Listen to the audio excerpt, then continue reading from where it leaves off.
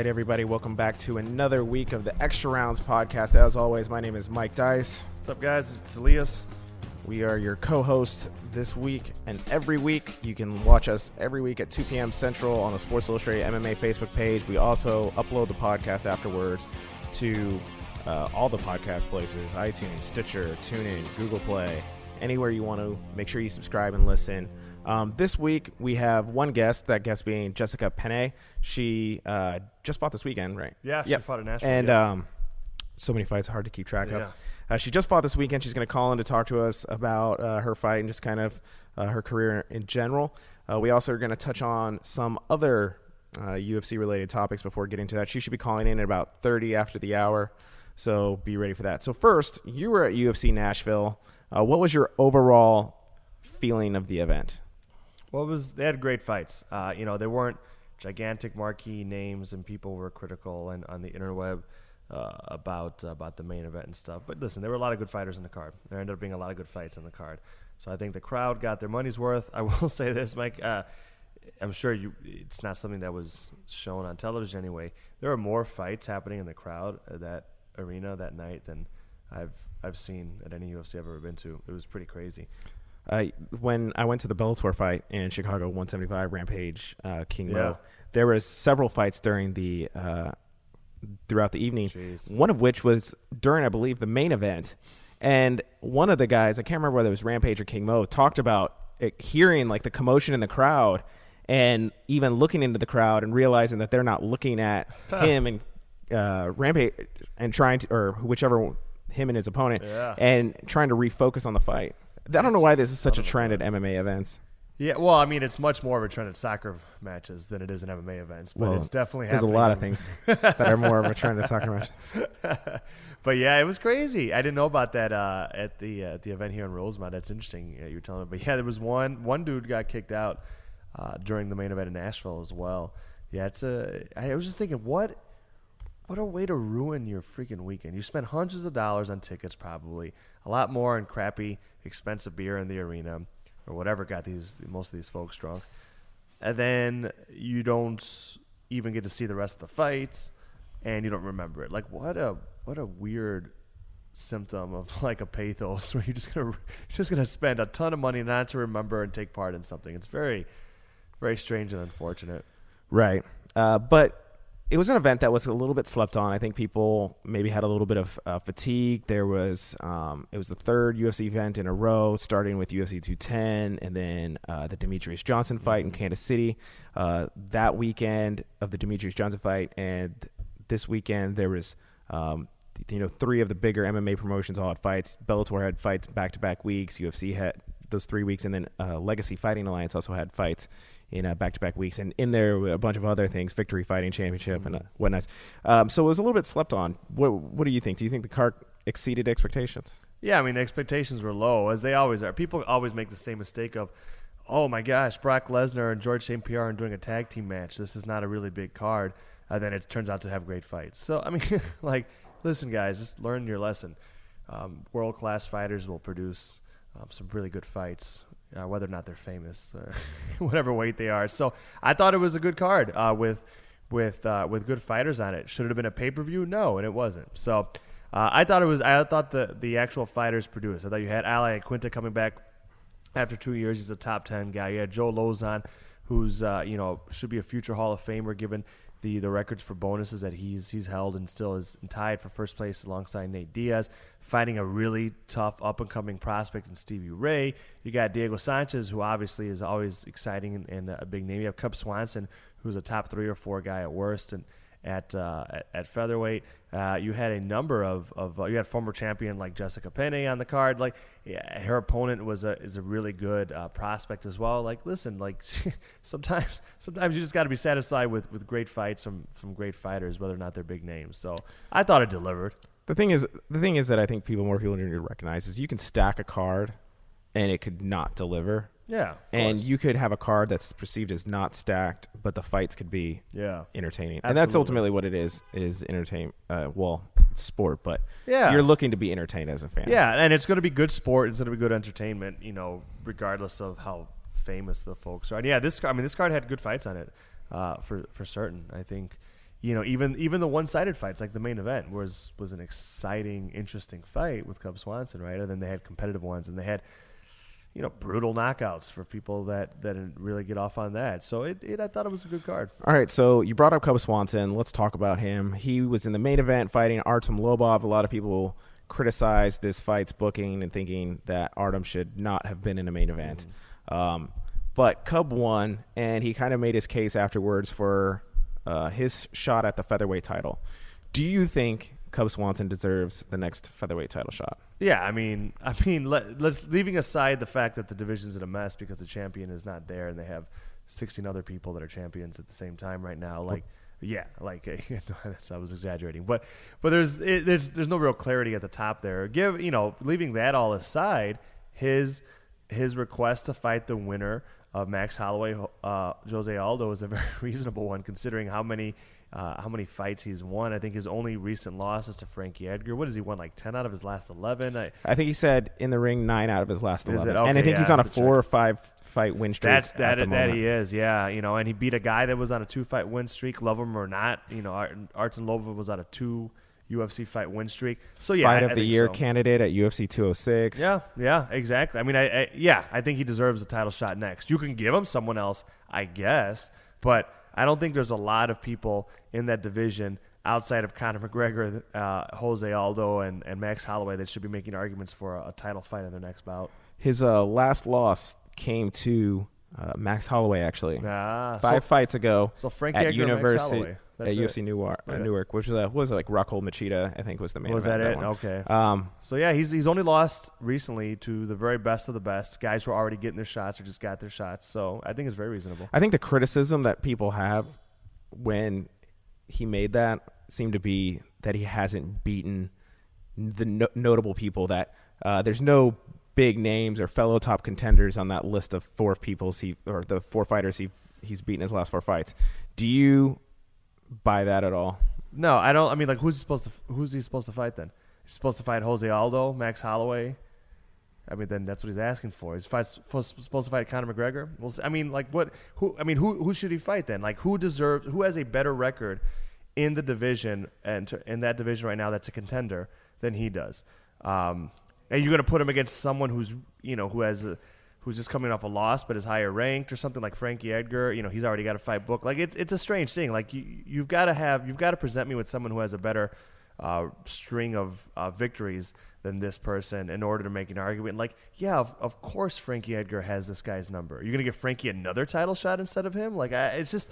I don't know. It's a little strange. I mean, I'm not saying there aren't other fights. Like, yeah, he could fight the winner of Frankie Edgar, Yair Rodriguez again. That's cool. That's a good fight. I have no real problem with that. He could fight Korean Zombie. That's cool. Is it really fair that he should have to fight Korean Zombie, who's fought just once in the last few years to get a title shot? I don't know. So I think it's a little. People always say that. They say, "Hey, who is he beating in the top 5?" Well, there's only so many people, and rankings aren't a real. They're completely subjective and they change, and there's many different rankings. So I don't know. I think you got to go with strength of record, and then you go strength of schedule after that. If there's no one that's put together the type of string of wins that a top contender has, then I think he has the best argument. And to further this, going back to 2011, so basically since 2012, he's only lost 2 fights. Yeah, and that was to Max Holloway and to Frankie Edgar, a guy who was a champion and a guy who currently is the interim champion and on a 9-fight win streak. So how many other guys should he have to fight? Again, I'm fine, I guess, if he fights Frankie or Yair, but I don't know. That seems to be. He's also beaten people like Jeremy Stevens, Dustin Poirier, Cowboy. Yeah, I mean, is Cowboy a top contender at 2 divisions? Yep. Not that Cowboy. Oliveira. Yeah. Is it Cowboy Oliveira you're talking about? Yeah. Well, he's up there as well. And Dustin Poirier is back up a lightweight, but he's only lost to a few people at featherweight when he was down there. I mean, I don't know. I think there's no reason to say let's make this guy fight many more people before he gets fights for a title fight. Why not just have him fight the winner of that, and then a next contender that people think he should be fighting, he'll fight next if he wins the championship. I see no reason to think that type of fight, him in a title fight, is absurd. I mean, it's okay if you want to see him fight someone else. That's cool. it's good fights for him, but I don't think it's unreasonable. So what about Artem Lobov? I think a lot of people walked away impressed with him, specifically with his chin and his ability to take a beating. Cub Swanson caught him a lot, really good, and he rarely seemed like he was ever in danger of maybe being finished. He was able to withstand quite the beating. Yeah. And to be fair, he was attacking Cub's leg pretty well, and a lot of that became a concern as people watched the fight. So did you walk away impressed? Well, yeah, I mean, definitely. Of course, I was impressed with him for sure. I mean, he defended really bad positions on the ground, defended submissions on the ground. He scored takedowns. He landed some good shots. He absolutely absorbed really, really bad punishment to the brain, and he kept not only just standing there, but kept swinging back. So was I impressed with his courage? Yeah. Was I impressed with his ability to survive really bad situations for most of the fight? Yep, super impressive there.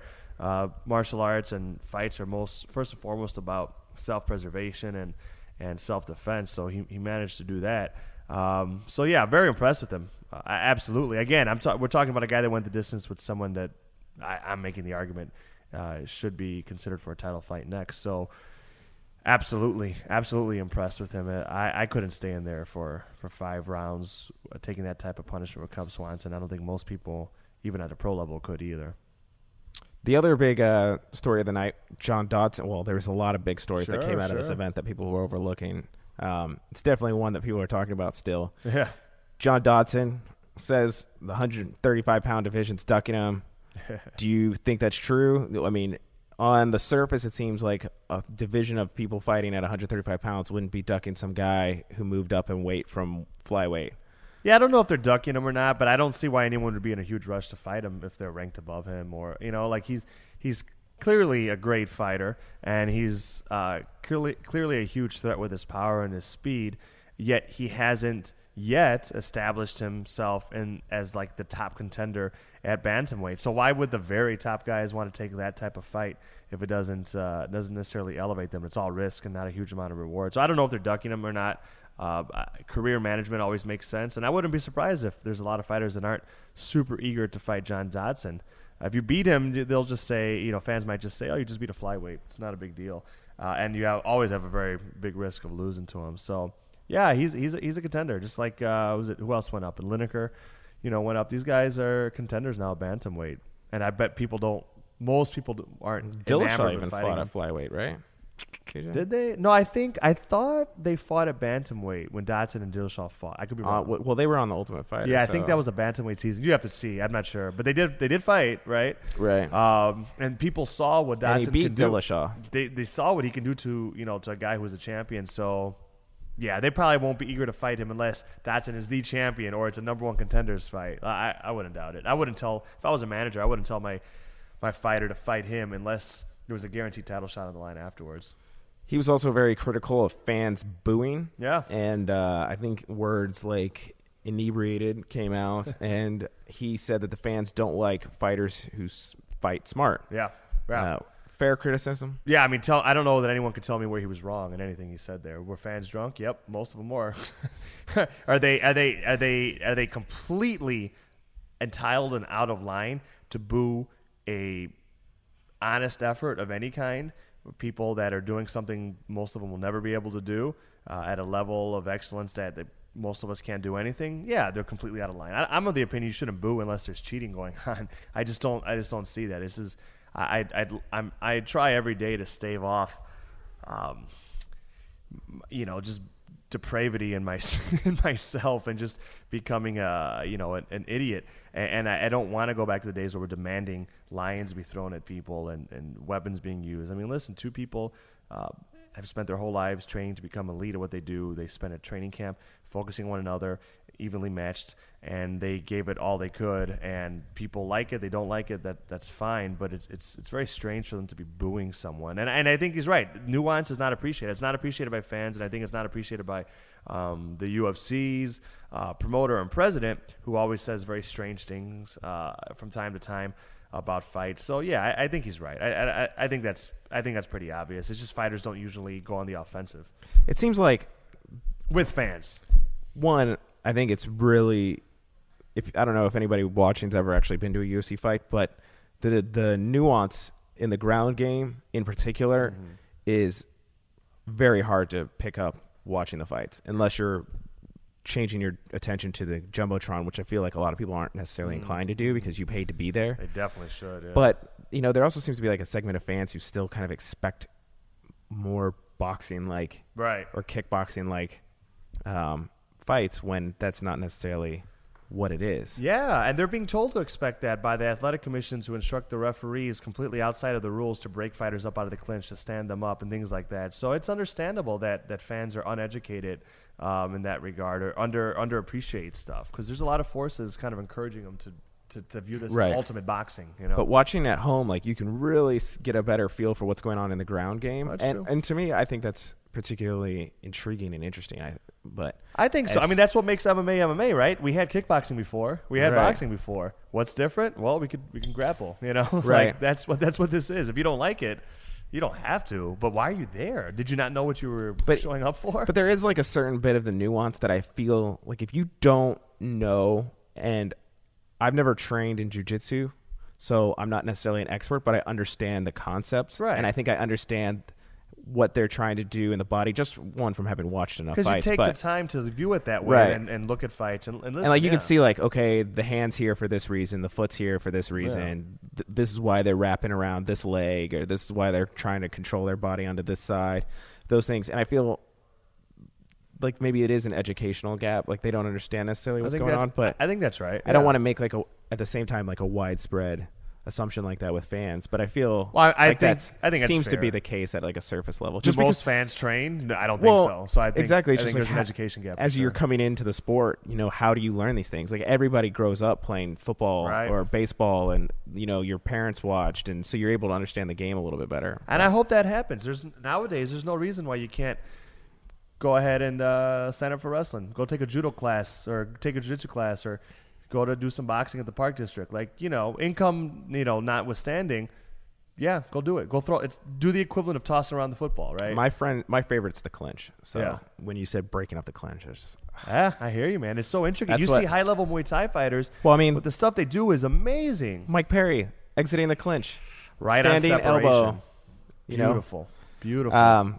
Anyways, fortunately, there's a lot of people still watching, so we haven't rubbed anybody the wrong way. So that means I'm not doing my job. All sober, educated fans watching now. It's Wednesday afternoon. I hope they are sober. Right? It's 5:00 somewhere. So moving on. Let's. There's so much still to talk about. Iaquinta's win. Him going on this tirade wanting the bonus, UFC not giving it to him. Yeah. He goes on this Twitter tirade afterwards when he finds out he's not getting the bonus. Yeah. Basically cusses out the UFC. I know you have strong feelings on this. Yeah. Well, I think Al Iaquinta makes all really good points. If you could, listen past our judgment of his accent, the way he kind of talks, and his anger. Do people judge him for that? Yeah. I mean, listen to people always make fun of that his like jockey way of talking. I think like not people. No one would do it to his face. Not like his like New Yorker. Well, people make fun of New York accents. I'm sure someone's doing it.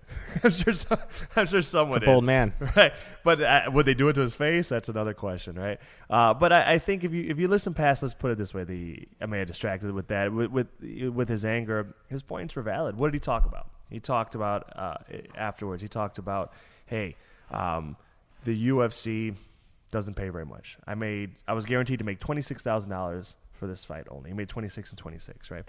He's a top 10 fighter in lightweight. That's kind of absurd. He co-main evented a fight. He's upset that he was banned from being eligible for performance bonuses for a set period of time by the UFC unilaterally. There's no disciplinary process in which his steward or his union rep or his association rep can go and appeal and say, okay, this is it's just completely unilaterally. So he is not even eligible for a bonus in this fight, and he's upset about that. He mentioned the fact that despite years and years of promises and then looking towards and then insistence afterwards that UFC fighters get paid royalties from their name and likeness rights that they've given over to the UFC for video games, action figures, T-shirts, things like that. He says, I've never received a royalty check. I talked to his team in Aljamain Sterling this week for a feature going up at flowcombat.com, and he said the same thing. So he's upset about a lot of really salient things. He says, hey, listen, we don't have an association that helps us negotiate things like royalty rates and make sure there's apparatuses for auditing, and we know that we're getting what we should. He mentioned a lot of really sensical things. I don't think it was just the bonus. I think he's mad at what he gets paid. I think he's mad that he's claiming that the UFC didn't help out with injuries that, of course, he sustained along the way for doing his job for the UFC. And then, insult into injury, he feels he should have gotten a performance bonus. There was a lot of people, worthy of it. But one thing, I think he didn't say this there in Nashville, but I think he said it on Ariel Helwani's show, MMA Hour. I'm paraphrasing. He said the UFC uses these bonuses to kind of have control over fighters. Keep someone in your, keep them amenable to your will, because they know that if you upset the UFC like Al Iaquinta has, they may just unilaterally bar you from being eligible. And that's a significant thing. When you don't get paid well, and they don't get paid well, a $50,000 bonus is a lot of money when you just made $52,000, period, right? You could double up. That's life-changing. If you could, in one night, double the money you made, and in that case, probably actually more than double what you were guaranteed, because he was only guaranteed $26,000 for showing. He had to earn the other $26,000 for winning, which is interesting in and of itself. That's life-changing money when you can double your salary. So I think he's right about that. That the UFC uses these bonuses to control fighters and keep them kind of docile and begging. Literally, what do? Dana, 50 G's, baby. Hey, Dana, I want... Literally, keeps fighters begging because they need that money, and oftentimes, to make ends meet. He's not just complaining. Let's keep this in mind. Al Iaquinta and Aljamain talked about this as well, because Aljamain Sterling told us that he started along Al Iaquinta in real estate this past August together.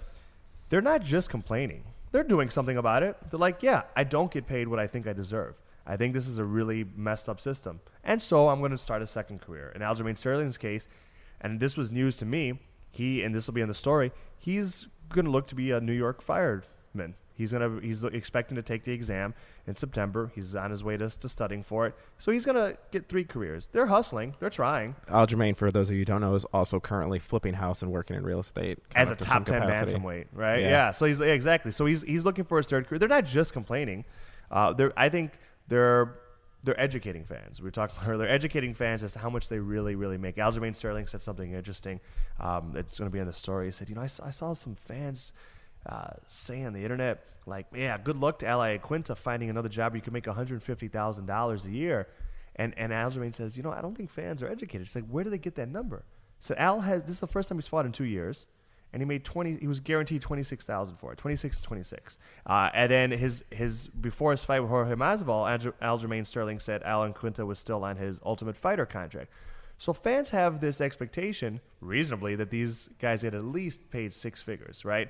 But they don't have a union, an association that negotiated a minimum pay like the MLB does, or the NBA, or the NFL. So I think he brought up all the points he brought up were good points. I think everything he's mentioned as factual, presented as factual, as far as I know, is true.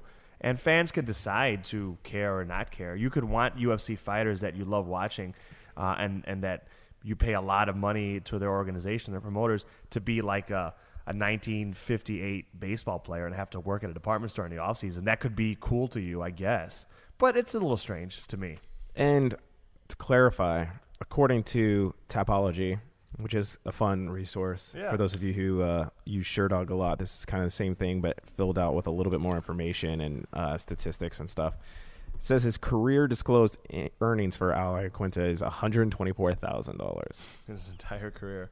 Now, I don't know how up to date this is, but I think that's pretty significant. The other thing, too, is in real estate, you sell a big enough house, you can make $100,000 in a night. Point. You can make $50,000. That's a good I mean, point. I'm not an expert what the commission rate is or whatnot, but depends how much the house sold for, right? Yeah. There's expensive houses. You can make a good chunk of change. I bet you could, and not get punched in the face. And that's the thing. It's a real shame, because I think we're at a crisis point here, Mike. I remember watching 15, 14, 13, 12, 10 years ago, even, and saying, man, it's a shame. So many of these fighters have to take a second job. They're going for their dream, but in order to make ends meet, they have to actually work a side job. And you know, fighters, fans, media, for the most part, speaking broadly, always said, you know, it'll be really great if this hits the big time. If we get big time corporate entities interested in the UFC sponsoring them, let's say a Harley Davidson, or let's say A Monster or Energy. Monster Energy, or a Or a Coca-Cola. movie production company. A movie production company to buy it, or a Reebok. You know, man, or let's get back on pay-per-view, because there was a time it was banned from pay-per-view. Hey, let's get on cable. Oh my gosh, let's get on network television. Can you imagine the money's going to pour in? The money has poured in. It's gone to the UFC.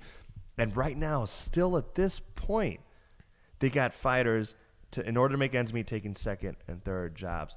That's a shame, because the pot of gold was there at the end of the rainbow. Just the fighters, by and large, haven't gotten their share of it. Heavyweight champion Stipe Miocic, firefighter. Yeah, and he doesn't But complain he's about his money. I think but, he might be a volunteer firefighter. I don't know if he's actually doing this as a career. Oh, he does. He gets paid. Really? Yeah. Oh, yeah. So I couldn't remember if it was a volunteer or an actual No, job. it's a good question. He gets paid. I think that sometimes there's confusion, like, are they part time? Because technically, like, just about every fire person is part time. They might work 2 or 3 days a week. No, he gets paid for it. And here's the thing: Aljamain Sterling talked. I haven't heard Stipe complain about his money. I'll tell you what he gets from, in addition to satisfaction and love, which is Aljamain Sterling said, "Listen, if I could get able to become a fireman, I'll be able to help people, which is great. I won't break down my body, and to the point where I won't be able to train, hopefully, and I can still take a fight maybe if a fight makes sense." But he said, "I'll get health care," which he said, "I haven't had health care. You'll see it in the story. I haven't had health care since I was on Medicaid after high school." The UFC says they give health care. Do they? Do they give it year-round health care? They don't. He says, "I'll get full dental." He has a family. You know, like, so you get a pension as well. So, you know, Stipe Miocic, I know he says that he loves being a fireman, and I bet he does. He also gets a pension out of that, I bet. He also gets health care, something he doesn't get from being heavyweight champion of the freaking world, fighting on network television and pay-per-view. Very true. It's 2:30, which is when we were supposed to get Jessica Penne on the line, so we'll get her on. While Elias is trying to get her on the line, I'll just run down the list of MMA events coming this week. After a stretch of a fairly busy time in MMA, we kind of have a little bit of some dead downtime. There's Victory Fighting Championship 57, May 5th. There is LFA 11, also May 5th. But, you know, as far as the UFC goes, there's nothing till 211 on May 13th. You can call. Yeah. Cool. And, you know, Bellator 179 coming in May 19th, which is also when Titan FC happens, and that's when Jose Shorty Torres goes for a second championship belt. That's right. In Titan. Let's see. We're dialing Jessica now, see if we can reach her. Invicta also late May.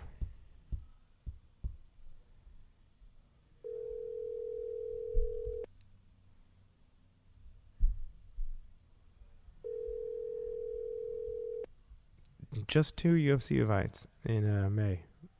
May 28th, we have the Sweden card with Alexander Gustafsson and Glover Teixeira. So, not a whole lot of UFC events in May. That'll be a great one. Oh, we missed her, by the way. Sorry to interrupt, Mike. So, maybe she'll call back, or she'll drop us a line, and we can get her on in a little bit on the show, or maybe we'll have to get her on another episode. So, sorry about that, guys. But we are looking forward to talking with Jessica, and she's got a lot to say, actually.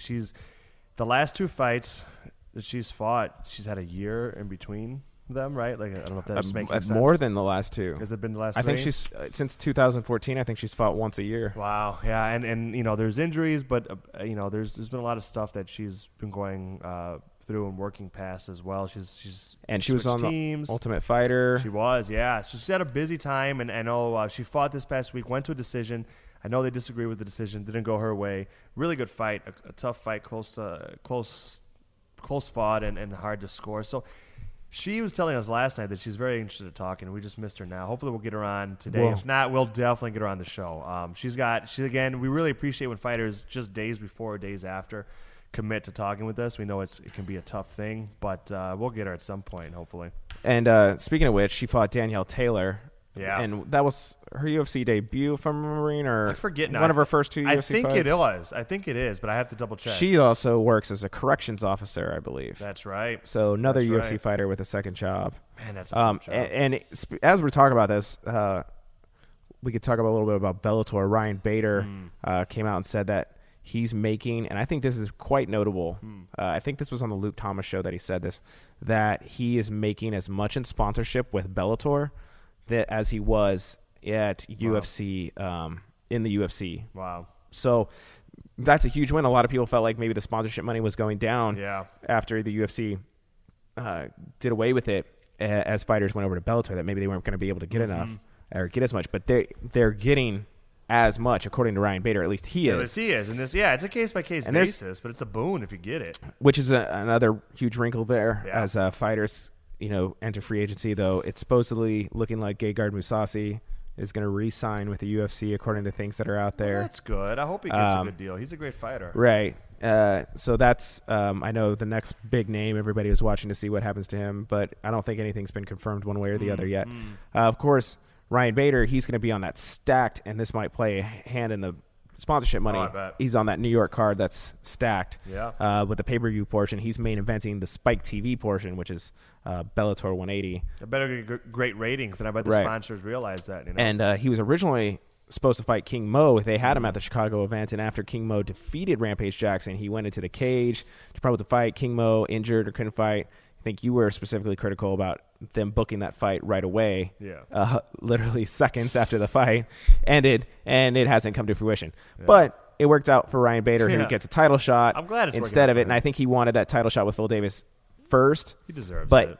What was more important to him, at least talking to him that week in Chicago, he said he just wanted to be on that New York card, and if that meant having to fight somebody other than Phil Davis, he would do it. Makes sense. So now he's kind of gotten his cake and eat it too. That's really good. I'm really glad to hear that. I saw that Luke Thomas posted that clip. I'm really glad he's doing well. Yeah, and that's now a fight with three title fights on it.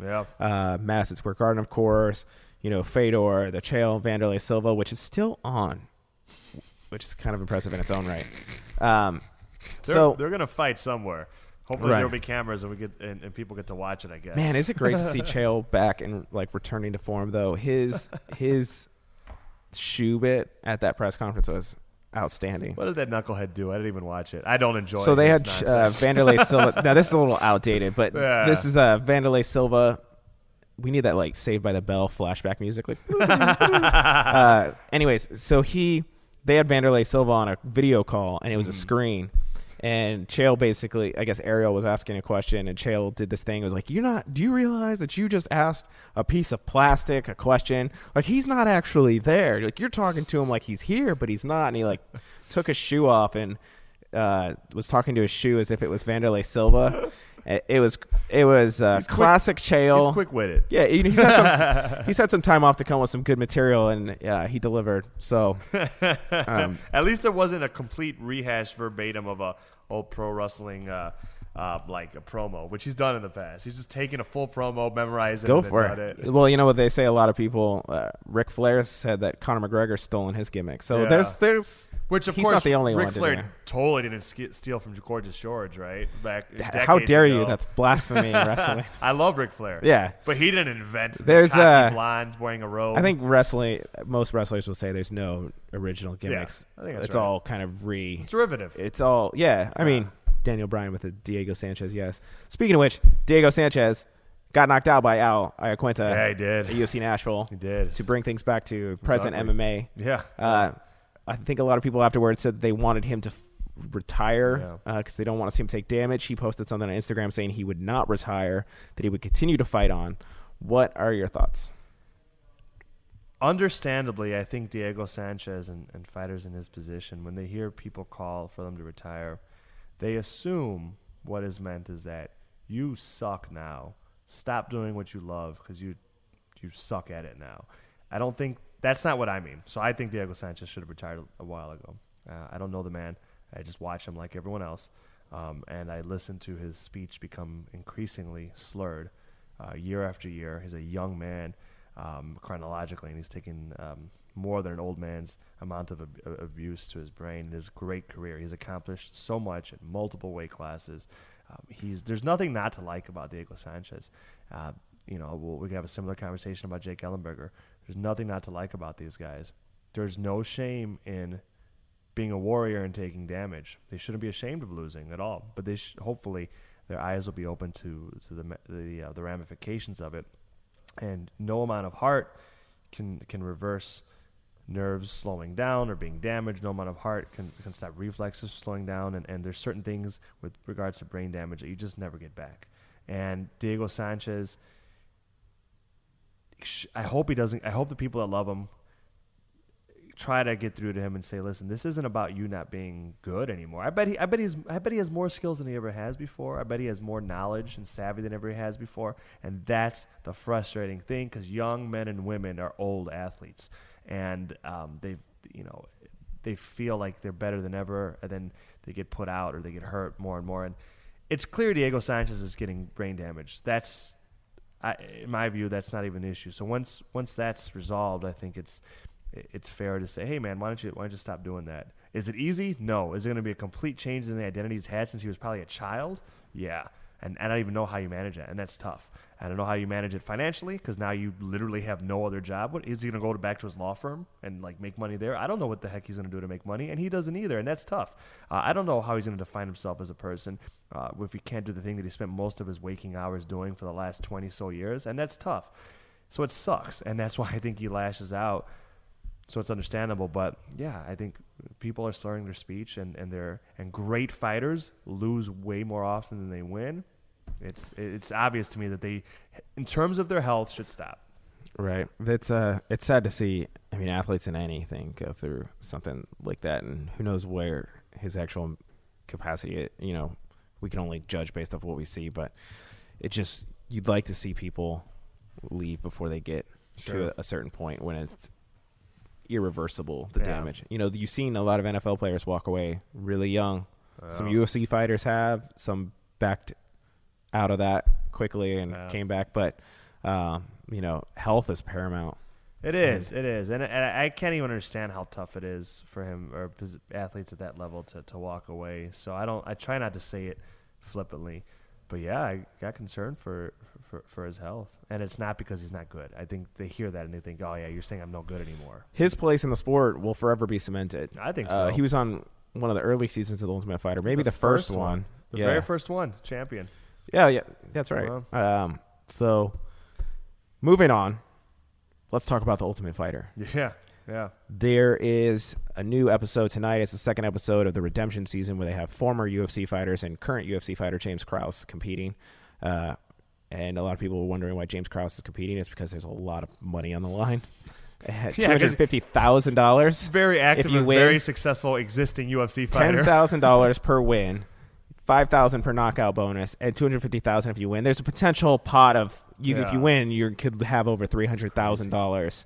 It's just $10,000 per fight, though. I guess it's more than. I mean, they're exhibition fights, so they don't technically count. They're only 2 rounds, I guess. And typically they don't. I don't think they pay fighters. They get paid something. It's not $10,000. Right. Dana White kind of made it seem in the first episode that this was special. The $10,000. Yeah. No, that's true. It's less than James Krause usually gets for a fight, but it's more than Ultimate Fighter contestants usually get. So, that's the reality. Anyways, there's it's really intriguing. They teased in all the promos this clip of Cody Garbrandt and TJ Dillashaw having this incident and Cody grabbing TJ by the neck. That happened on the first episode as they're getting ready to go out to the weigh-ins for the first fight. So the hatred is there. Normally it takes a while before things really pop off. For those of you who've watched The Ultimate Fighter, it takes a few episodes before tensions finally boil over. They got right into the throat grabbing. Before the first fight even happened. And they're showing clips tonight that show them, having another scuffle where they have to be separated, and Uriah Faber getting into an argument with TJ Dillashaw. How are they going to make it 6 weeks? I don't know, but so this is the question. There's a lot of people who feel like when WME was buying UFC that Ultimate Fighter was on the chopping block, and that it could be,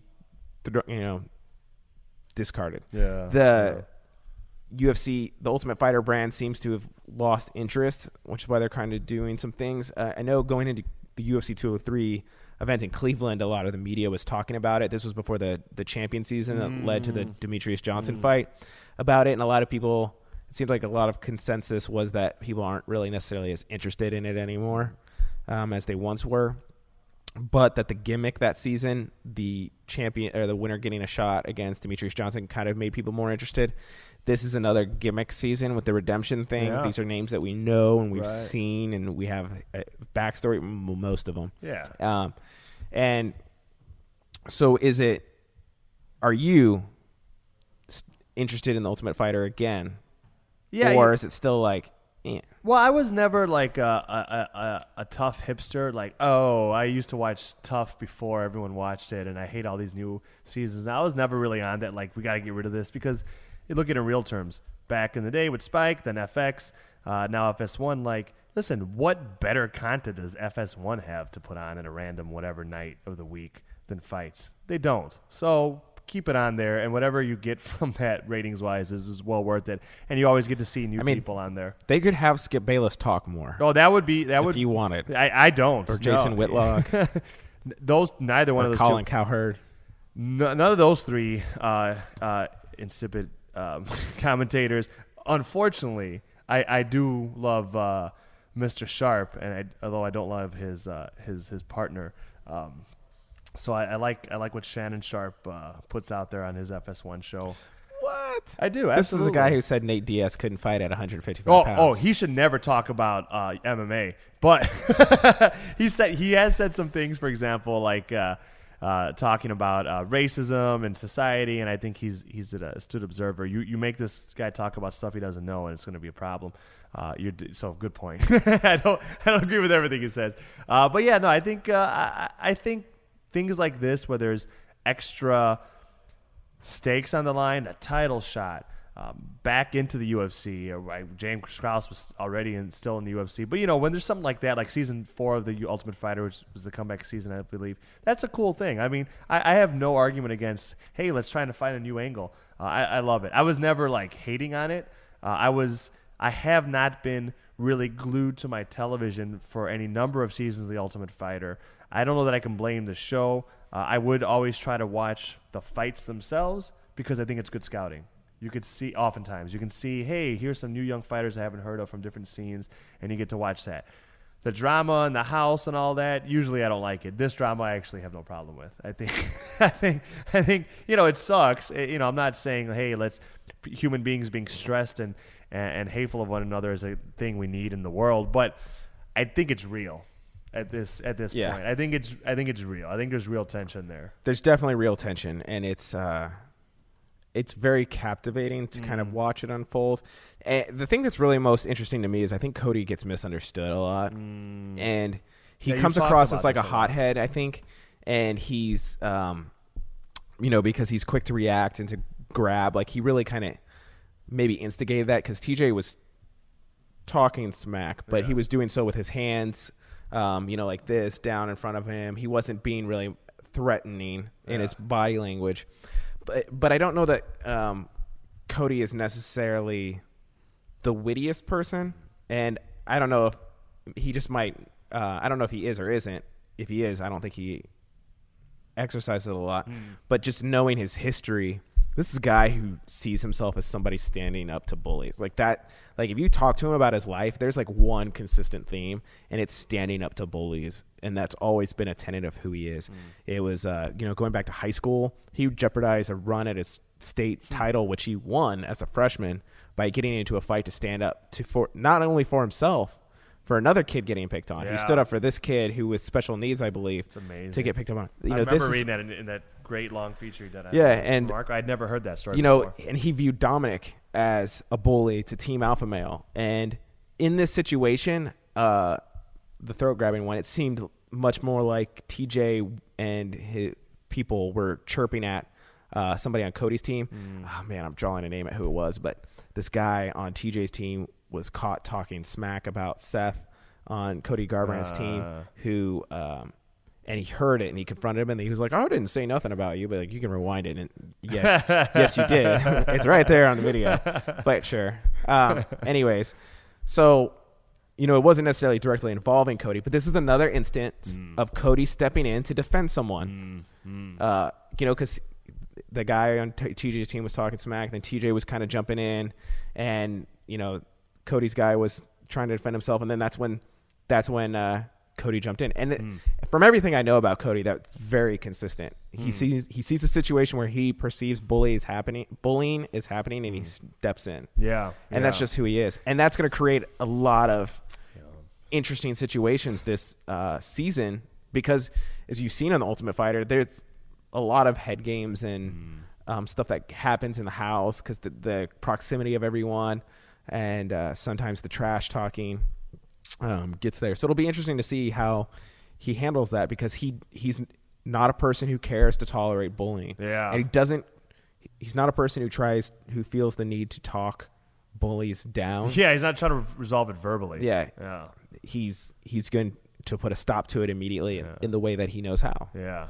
I really love that you're framing that and giving like a fuller context to it.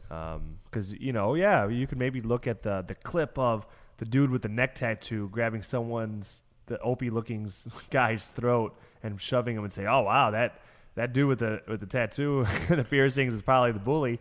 But you're suggesting something much more nuanced and I think much more interesting. It's not. I'm not saying T.J. Dillashaw is a bad human being, but yeah, is he trying to dig in at Cody? Sure. These other guys. Is that dude talking crap about the other guy? Yup. So I like that. I like that you give that fuller perspective to it. But on a bigger picture, I think this is kind of brilliant on the UFC's part. UFC 213 right now, the only title fight on that card is Garbrandt Dillashaw. Yeah, you gotta hype them up. So that could very well end up being the main event. There's rumors galore across the internet about what else is going to be on that card. Sure. Everything from Amanda Nunes defending her title, which isn't necessarily the craziest thing out there, against Valentina Shevchenko. That's not the craziest thing, and that fight makes sense because it would still allow Cody and Dillashaw to be the title fight. Though those rules about weight classes getting priority doesn't seem to be a thing anymore. And at this point, it would just be male versus female because it's the same weight now, right? Right. Like they're both bantamweights, so yeah. And it should be worth noted that the 235 pounds were defended together at UFC 207. Oh, that's right. And the women got the spotlight that time around. That's right. So, yeah. But anyways, typically heavier weight classes headline. So that would be an issue. There's all sorts of stuff going on about Tyron Woodley because he tweeted out that he was starting a training camp for no reason. Yeah. So there's speculation rampant there. But as far as we know, that's the only title fight. And I think the drama, and everybody on the fans can say what they want about it, but the drama is ultimately what sells these pay-per-views. It's why Chael Sonnen talks smack. It's why Conor McGregor's so popular. Sure. It's partially why Ronda Rousey was so popular. And I think this season is it was good timing. Yeah. They always have a Ultimate Fighter season culminate in that weekend, but it's always had its own event. That's right. You're right. Yeah. And it does this time around too, if I'm remembering correctly. I have to look at the schedule, but makes sense to have the coaches headlining, the contestants, and it's headlining the bigger of the event. That's right. Let's see, there is the Ultimate Fighter 25 finale July 7th, but they're on the 213, the pay-per-view. So I think it's good. I mean, this is all a marketing push for 213. Yeah, and I think that matchup can stand on its own as a headliner. I mean, if you could have, Dominic Cruz, Uriah Faber headline, I think these two guys after a season of tough, it could stand on its own, especially in a big weekend like that where there's multiple events and stuff like that. Like you can't shake your fist at smart fighting and then turn down two guys choking each other on a reality TV show. No, you can't. You can't. The people booing John Dodson will be very, very happy. They'll also happen to get two really great technical fighters, but you got the throat grabbing possibility too, which is good. Now, one of the big tenets of the Dillashaw-Garbrandt rivalry and feud is this alleged knockout video that exists, where Garbrandt allegedly knocked out TJ Dillashaw in sparring at Team Alpha Male, and there's supposedly video of it. Yeah. Why is this a big deal? Okay, so great question. First, it's a big deal for a reason I think a lot of people can understand. We have two guys that none of us have ever seen fight before. They're at the top of their division, and they're about to fight. And then someone can come and says, hey, actually, they did fight before. You were teammates. And like, oh, yeah, they were just sparring. No. Someone got knocked out. Like, whoa, that's interesting. It's certainly interesting to people if you gamble because maybe you want to – it informs it somehow, and you want to see one guy decisively beat another guy in a previous setting or a previous occasion.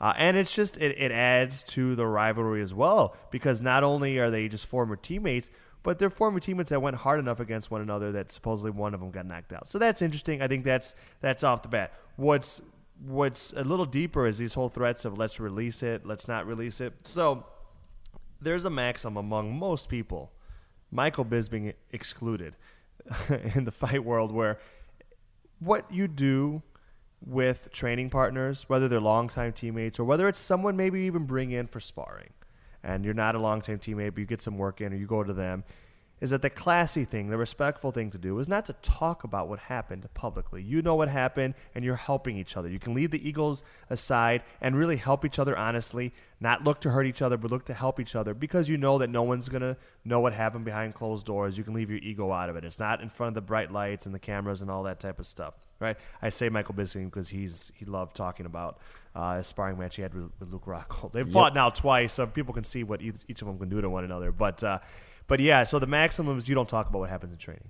right? You don't do it. You certainly don't put video out of it on the internet when someone got knocked out. So that's a little bullying from Team Alpha Male, going after a guy that they feel has really been duplicitous with them and TJ Dillashaw, and has said lies about them and saying, okay, tough guy, we're going to show you getting knocked out. And I think they just want to mess with his head a bit there. To make that more interesting, on Team Alpha Male's, I don't know, unofficial podcast, the Stud Radio Show. What's it called? I forget what it's called, but yeah, that's great. They do it at the gym. Yeah, Justin Buchholz said that TMZ offered him $50,000 for the video. Yeah. And then TMZ came out and said, no, we didn't.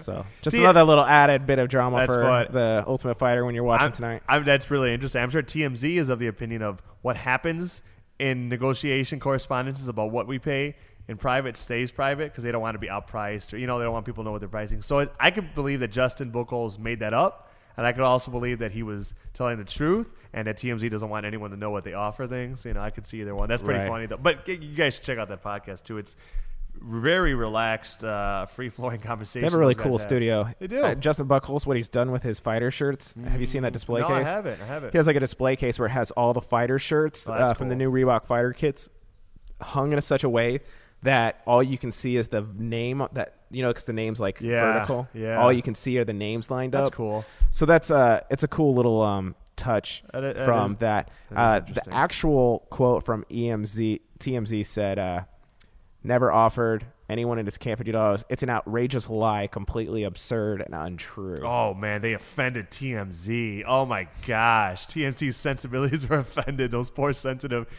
scumbag souls. Never forget the Edmund interview they had. Google that. Please, yeah, the fake. Tell people a little taste of that, so they know what you're talking about, so they can Google it, because that's amazing. They interviewed the Edmund parody account on Twitter. Edmund tried video to coach Ronda Rousey. A lot of people, even including the account, called them out on it, and I don't think that they actually ever updated the post, but who knows? Yeah, who cares? They're a bunch of children doing horrible things. They don't need to update things. But anyways, we are approaching the hour mark, so I think we wanted to just touch on one more thing before we go. George St. Pierre, his ongoing fight with Michael Bisping is still up in the air. That could be another UFC 213 event as well, as we're talking about, or as we're looking towards the future. Right. But he said he believes in ring rust.